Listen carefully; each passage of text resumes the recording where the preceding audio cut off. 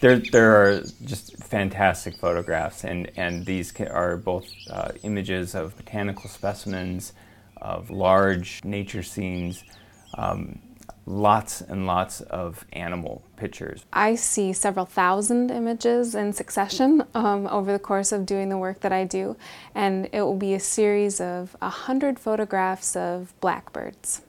But then photograph 101 will be a hand holding two meadowlarks. The project is originally designed to digitize the records for the Minnesota Natural History and Geological Survey that began in 1872. It also includes materials from the Department of Botany, the Zoology, and what was the Minnesota Natural History Museum, which today we now know as the Bell Museum of Natural History.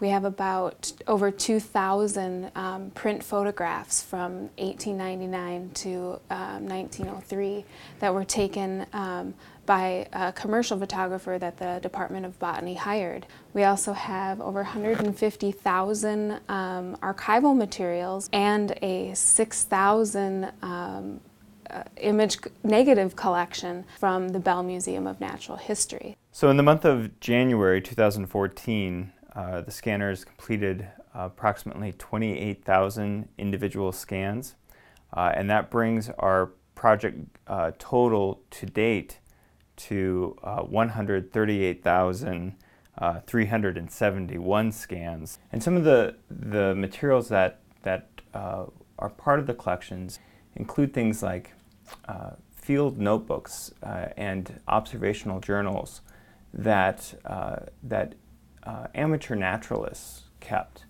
and recorded their daily walks and sightings and birds that they came across every day. A lot of these materials are in very delicate condition due to their age.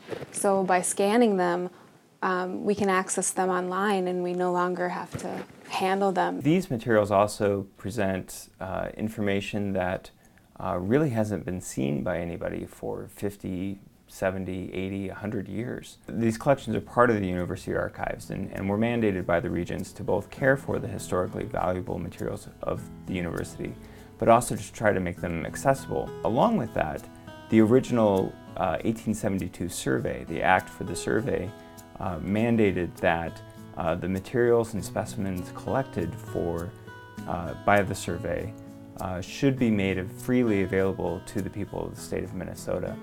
And so, in a way, we feel that this digitization project really is a continuation of the spirit of that original 1872 Act.